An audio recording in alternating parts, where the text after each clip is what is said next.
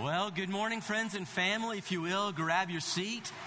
Grab the teaching notes that should be on your seat. And I'm going to ask you, if you have your Bible, to turn with me to Acts chapter 2. Acts chapter 2, you'll want to put a piece of paper or a finger or something there. Acts chapter 2. There. Once you're in Acts, then go with me to John chapter 13. John chapter 13. We'll be in both of those places here in just a few minutes. First off, welcome. My name is Josh.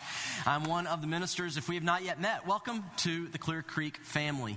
Now, if this is your first time, we want you to know the reason that this church exists is very simply to reach the next person for Jesus.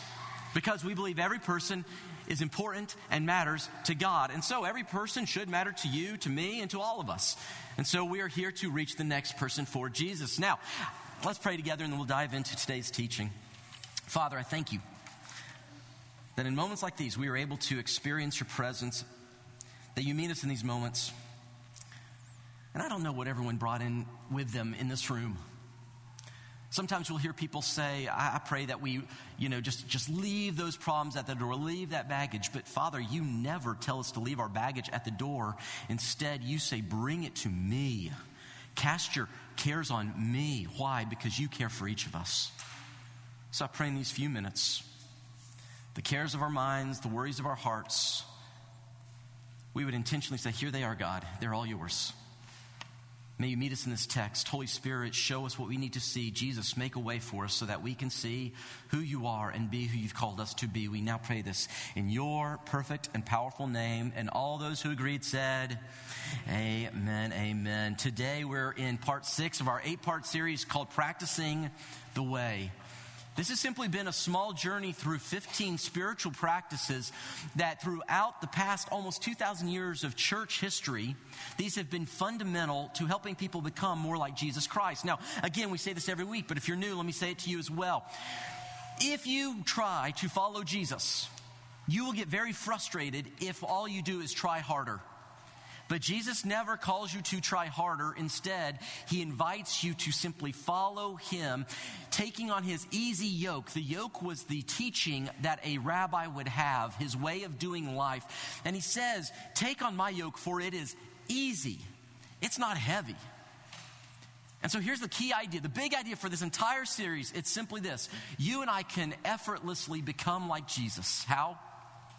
By arranging our lives around the same activities that Jesus arranged his life around. What does that mean?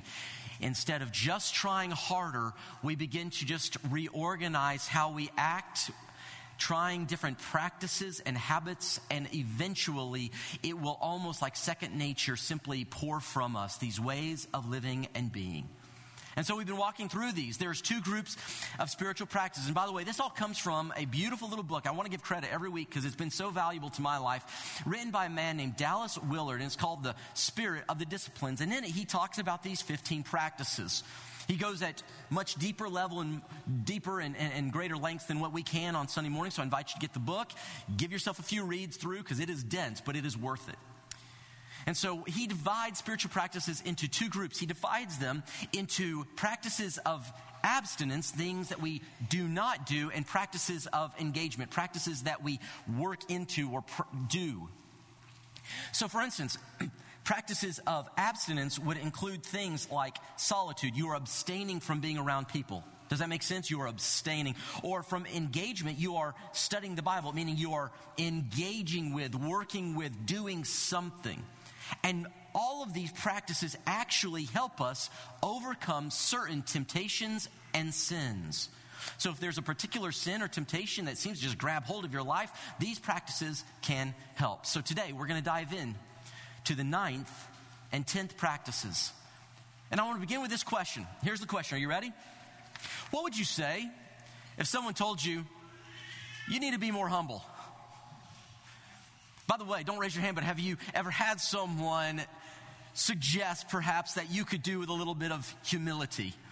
Maybe you grew up in a family and you thought that you were the know-it-all and everyone wanted to remind you, you are not the know-it-all. or maybe it was a relationship, or maybe it was a teacher, or maybe it was a coach, or maybe if you went into the military. I have friends who go into the military. They think they know everything. But guess what? Boot camp, basic training, it beats it out of them. They come out saying, I knew nothing, but now I know something. And so what would you do? And maybe a better question is, how do you even become humble? Have you ever thought about that? How do you do it? The problem with humility is when you try really, really, really hard to be humble, is that if you start to become humble, then the very next thought you'll have is, look how great I am. I worked very hard and now I am humble. And guess what? Guess what? You are no longer humble. It's a joke among a lot of these spiritual teachers out there talking about spiritual formation. They say, hey, all you need to do is write a book on how to be humble and how you accomplished it in 3 easy steps. Humility is one of those things that we would all agree is important, and yet how do you become humble? Friends, one of the primary practices that engenders humility in the life of a believer is practice number 9. Practice number 9, which, once I get to my slide, is this. It's the practice of service. The practice of service. What is service? I'm going to walk through this briefly, but Willard says this. In service, we engage, there's that word, we're doing something. We engage our time, abilities, and strength in the active promotion of the good of others and the cause of God in our world. Service is using your time, abilities, and strength to actively promote the good of others and the cause of God in our world. Now, Willard goes on to say, not every act that may be done as a discipline need be done as a discipline. Here's all that means. Is it good to, by the way, the answer is yes, church. The answer is yes, okay. Is it good to serve, church? Yes, absolutely. In fact, even if you did not grow spiritually from serving, would it still be valuable to serve other people? Absolutely. So there are times where you serve simply because it is a good thing to do. However, service as a discipline, meaning you say, there are areas in my life where I struggle with arrogance, self-promotion, envy, egotism, all about meism. When you find that in your life, then you may say, I will intentionally practice service to combat these areas in my life that are not becoming, nor are they like Jesus Christ. Does that make sense? Everyone give me a little head nod, or I got to keep going over and over again. We don't want to do that. Okay? So why should we do this? In other words, here's what he says. Service, if you want to write this down, service frees us from resentment and enables us to enjoy our position. Service frees us from resentment and enables us to enjoy our position. Isn't it true that sometimes we look around and our culture cultivates discontentment in so many ways? You look around and you see someone else who has something more than you, bigger house, nicer car, better looking spouse, better behaved children, and you get this sense of entitlement or resentment. And you can almost look at the position that you are in and go, doesn't God love me? Service frees us from resentment and enables us to enjoy our position. After all, a lot of us live with this I'll be happy when mindset. Why does so-and-so get all the credit? In a world where happiness is found in the next promotion and discontentment is the default position of life, service frees us from that. But number 2, service also, along with silence, trains us against self-promotion. Service, along with silence, meaning you don't talk, you hold your tongue, you don't have to be the one to tell the story, talk about yourself, your promotion, your position, your prestige. But service, along with silence, helps to train us against self-promotion. By the way, this runs in the face of the influencer culture that we live in, doesn't it? Come on, everything you see on TV, everything you see on social media, it's all about me. Look at me, how great I am. This is a world that does not need more self-promotion. This is a world that needs more others focus. Can I get an oh yeah from anyone? And it is this practice of service where we say, you, not me, that helps train us in this. Now, here's the question. How can anyone And how in the world would anyone enjoy a low position? I mean, why in the world would anyone say, yeah? Let me do it this way. If I were to title this series something, I would entitle this message, Bowls and Coals. Bowls and coals. So let's start with the bowls for just a moment here. When we think about service, I want you to think about a bowl. And in particular, there's this beautiful passage in John chapter 13. And I want to set the stage for you just to kind of set you in the moment. But there's this moment. Jesus Christ, God himself, has entered into the human story. He's lived roughly 33 years. That was a strange thing when I passed 33, 9 years ago. But he is 33 years old. And he knows that his time is almost up. He's about to go to the cross. And he gathers his friends together for one final meal called the Last Supper or the Lord's Supper. And there, around the table, he does something that would have been unheard of. Not because he is God, but because he was the leader in that room. Here's the cultural context. If you entered into someone's home, it was customary for them to offer a basin of water for you to wash your hands and your feet. Why? You walk around with sandals everywhere you go. Have you ever been on a dusty road wearing sandals? Gets a little janky, doesn't it? Now, add to it, you're on a dusty road and there are animals everywhere. We're not going to describe what might be on the road because of the animals, but you can guess, can't you? And so you enter into someone's house and they offer you something to wash your hands and your feet. It is a symbol of hospitality. It's a symbol of we welcome you in. But the great person in the house would not be the one to get down and do the washing. Oh, no. That was the job of the lowest of the low slaves in the family, or a servant in the family. Jesus looks around at his followers, and every one of them is jockeying for position, trying to sit near the head of the table. And not one of them is about to wash the other's feet. But Jesus, understanding this principle of service, does something extraordinary. Jesus knew that the Father had put all things under his power and that he had come from God and was returning to God. Now, friends, with that statement, the next word I expect would be something like, but. He is God, he is big, he is great, but he does something lowly. He is infinite, he is powerful, he is the one on top, but he still humbles himself. Is that the very next word, church? Is the word next to it, but? What's the next word? Do you notice the significance of that?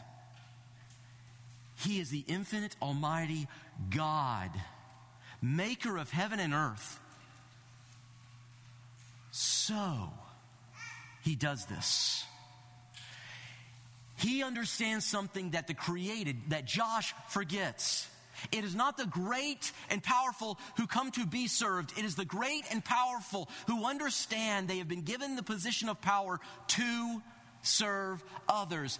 So, Jesus got up from the meal, took off his outer clothing, wrapped a towel around his waist, and after that he poured water into a basin, into a bowl, and began to wash his disciples' feet. Jump down to verse 13. It says, "You call me teacher and Lord, and rightly so, for that is what I am, now that I, your Lord." Friend, are you a Christian? If you are, he is your Lord. He is your teacher, just like he is my Lord and my teacher, just like he was for those 12. Now that I, your Lord and teacher, have washed your feet, you should also wash one another's feet.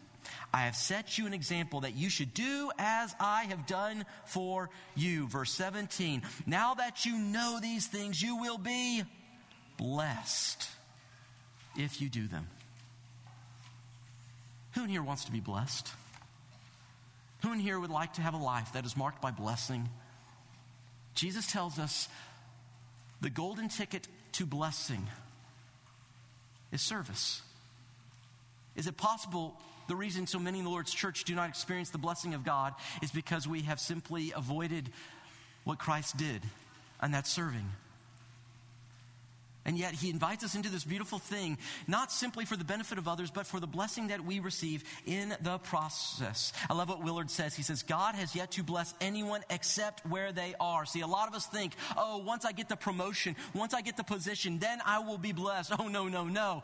Blessing comes wherever you are, saying in this moment, whether in high estate or lowly, God has a blessing for me, and that blessing is often found through the practice of service.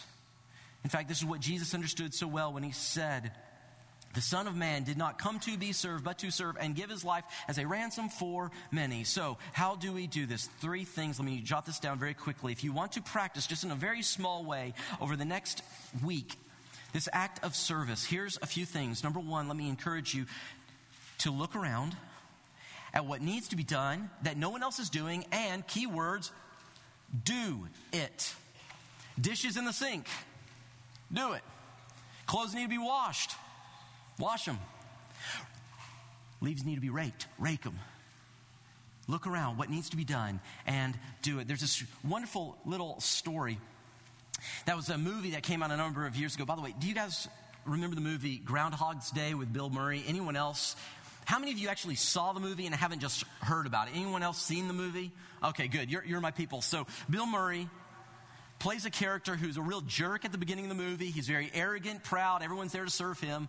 But something happens on Groundhog's Day. Side note, by the way, there are very few movies about Groundhog's Day. Have you noticed this? Not a lot of them out there. I heard one preacher talking about this, and he made the comment. He said that one of his kids, they had 3 kids, one of their kids was born on Groundhog's Day. And he looked to his wife when their child was born, and he said, hey, great news. If our child comes out and sees his shadow, he's going to go back up in there for 6 weeks. He thought it was funny. She didn't think it was funny. I digress. In the movie, Groundhog's Day, what happens? Bill Murray is a jerk. He's not a very nice guy. But then he gets stuck into this recursive day. Every day is Groundhog's Day. He gets up, it's Groundhog's Day. He goes through his day. When he goes to sleep, the day's events are erased and start all over again. And so when he realizes he's stuck, he thinks, I'm just going to live for myself. And so he does. He eats what he wants, drinks what he wants, does what he wants. He harasses people. After all, they won't remember the next day. But after a while, he runs into despair, as is the case for all of us. Selfish lives lead to despair. And he begins to be, in the terms of the movie, changed, transformed. He finds salvation through the most unlikely of things, selflessness, serving.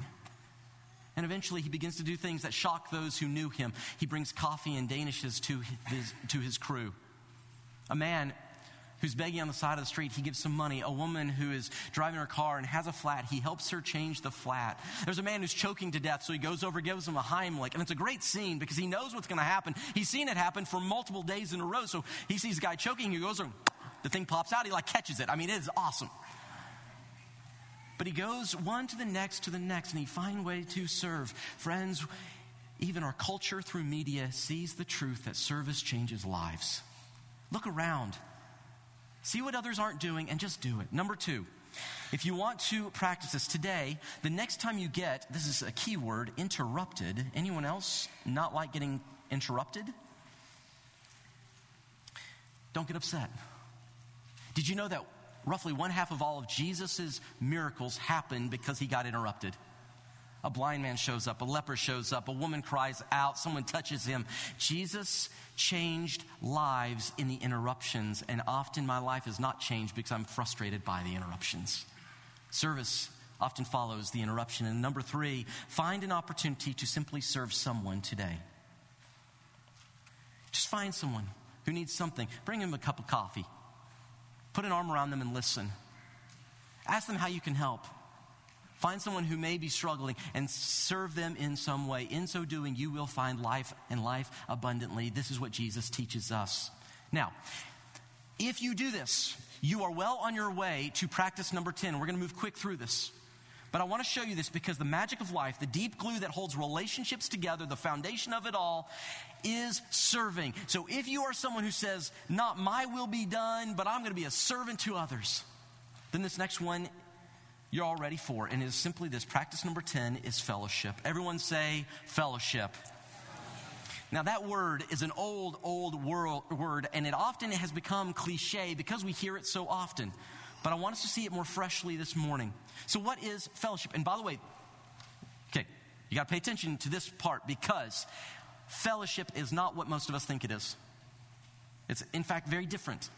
This is what Willard says, and this is the historic definition of fellowship. In fellowship, we engage in common activities of, here we go, worship, study, prayer, celebration, and service with other disciples. Do you get that? Biblical fellowship is not simply saying let's spend time together. Biblical fellowship is saying let's practice the way of Jesus together. So it's possible to be friends with Christians and never have Christian fellowship with them.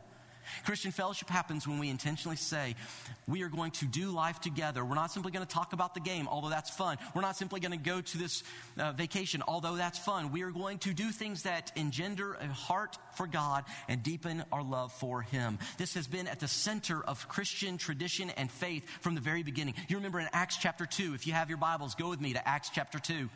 There's this moment at the end of Jesus' life. He has been crucified. He's raised from the dead. He commissions his followers to go and share the good news wherever they go. And the first place they get to do that is in their home city of Jerusalem. A crowd shows up. Peter preaches. 3,000 are saved. And on the day that the church officially begins, we read these words. The church, the Christians, devoted themselves, meaning they loved, they put at the center of their life the apostles' teaching and to fellowship. If we had time, we'd talk about the brilliance of that Greek word koinonia. We don't have time, but here's what you need to know. It is doing life together. It is doing things that draw you closer to Jesus Christ. Christian fellowship, by the way, if you're sitting here shoulder to shoulder, but you never talk to someone, we may have worship, but we have not fellowship today. Fellowship is more than simply being around each other. It is getting into one another's lives. They devoted themselves to the apostles' teaching, fellowship, and the breaking of bread, and to prayer. Now, I love what Willard says. He goes on. Personalities united can contain more of God and sustain the force of His great presence much better than scattered individuals. Here's all that means. We are better together. You will see God and shades of Him in others that you will never find on your own. So if the last one is to remind us about bowls, then this one I would say should remind us of coals. By the way, anyone like a bonfire? Anyone this time of year? Last night we were sitting down to dinner, and over my shoulder, our backyard butts up against another neighbor's backyard, and they had a granddaddy bonfire. You know what I'm talking about? I mean, this thing was about 8 feet high with the flames. It was not a small fire. My wife sees it, and we're all going, I hope that doesn't get the fence. And we're kind of stressing about it. But it's a beautiful fire. Until this morning, about 4 a.m., when my wife is walking around our bedroom, I wake up, I'm like, what's going on? She says, I smell smoke. I thought, oh no, my house is on fire. So I crawled under the house. We looked around, it's fine. But the whole neighborhood smells like a bonfire because of this great big bonfire. So they're pretty to see. They stink though, okay? That's the moral of that story. Here's what I want you to know though. With a bonfire. Have you noticed the flame gets higher and hotter the more fuel gathers together? Right? So like if you want a really big bonfire, you don't just get a few leaves and a few twigs. No, you get some logs. You bring over a few more. You add fuel. Maybe it's coal. Maybe it's wood. But you bring more to it, and it gets bigger and bigger. But quick question. What happens when you take one of those embers out of the fire and set it off by itself? It quickly cools, doesn't it? Friends, you are a little briquette. You are a little piece of coal. I'm a little piece of coal. We are better together. We experience the fullness of God when we're in close proximity to the people of God. We grow more cold. We grow cooler faster when we are alone than when we are together. Are you kind of getting this, friends? If you look around at your life and say, why do I have no love for God? Why do I feel cold towards God? The next question to ask is, do I have a community?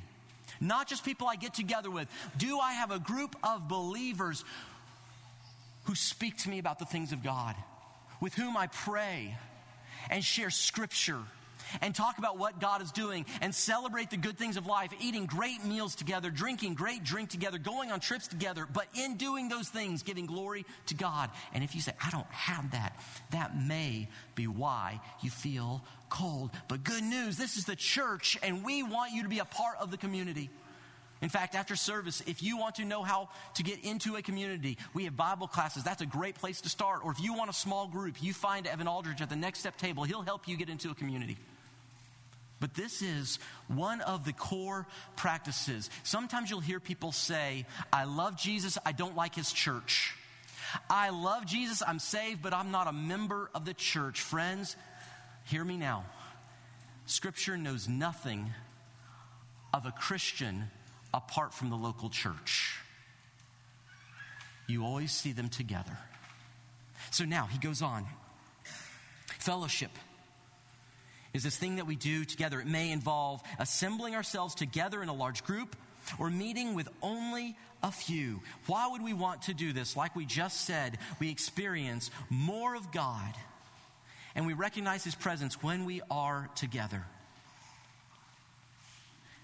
We experience more of God and recognize his presence when we are together. I don't know why this is true, but I just know that this is true. This is the way God made things. One of my favorite authors, C.S. Lewis, talks about the power of relationship in his book, The Four Loves.